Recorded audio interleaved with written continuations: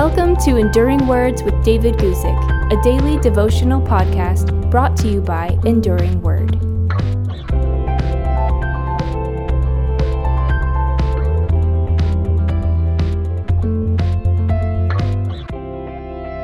Today I want to read to you from something that Jesus said in perhaps the most famous sermon ever preached, the Sermon on the Mount. Here we go, Matthew chapter 5, verses 14, 15, and 16, where we read this. You are the light of the world. A city that is set on a hill cannot be hidden, nor do they light a lamp and put it under a basket, but on a lampstand, and it gives light to all who are in the house. Let your light so shine before men that they may see your good works and glorify your Father in heaven. Again, that's Matthew chapter 5, verses 14 through 16. When you think about it a little bit, it really is a great compliment.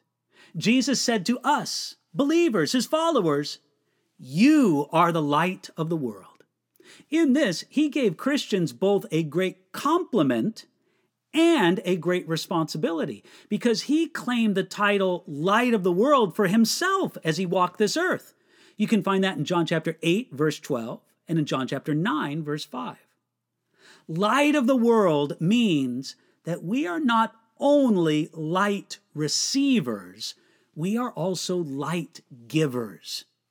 We must have a greater concern than only ourselves, but we cannot live only to ourselves. We must have someone to shine unto, and we need to do this lovingly. We also notice that Jesus never challenged us to become salt or light, in Matthew chapter 5 at least.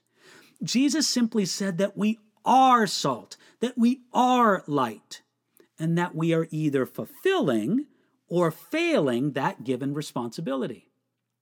A key thought in both the pictures of salt and light is distinction. Salt is needed because the world is rotting and decaying. And if our Christianity is also rotting and decaying, it won't be any good. Light is needed because the world is in darkness. And if our Christianity imitates the darkness, we will have nothing to show the world.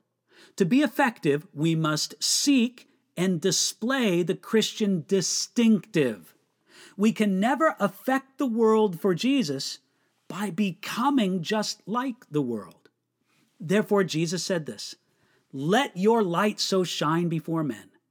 The purpose of light is to illuminate and to expose what is there. Therefore, light must be exposed before it is of any use. If it is hidden under a basket, it's no longer useful. This picture of light also reminds us that the life marked by the Beatitudes is not to be lived in isolation.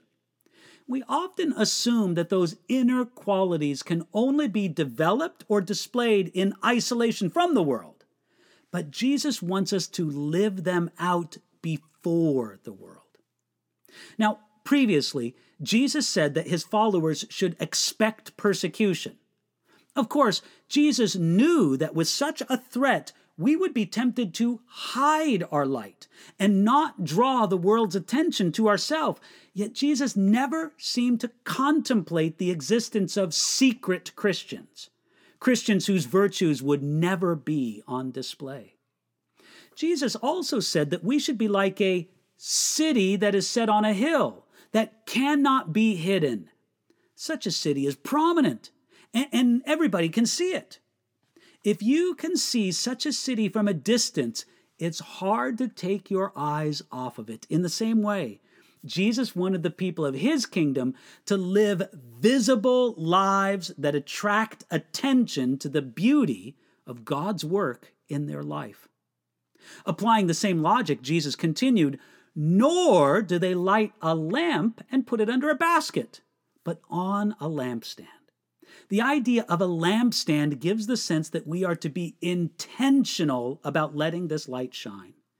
Even as lamps are placed higher so their light can be more effective, we should look for ways to let our light shine in greater and broader ways. putting the three pictures from this section together, we see what should be the effect of Jesus' disciples in this world. Salt is the opposite of corruption, and it prevents corruption from getting worse. Light gives the gift of guidance, so that those who have lost their way can find the path home. A city is the product of social order and government. It is against chaos and disorder. Did you notice? Jesus pointed to a broad impact in the disciples that must have seemed almost ridiculous at that time. How could these humble Galileans salt the earth or light the world? But you know something? They did. By the power of the Holy Spirit and Jesus working in them, they did. So can we. Thanks for listening to Enduring Words with David Guzik. For more information about David's ministry, visit enduringword.com.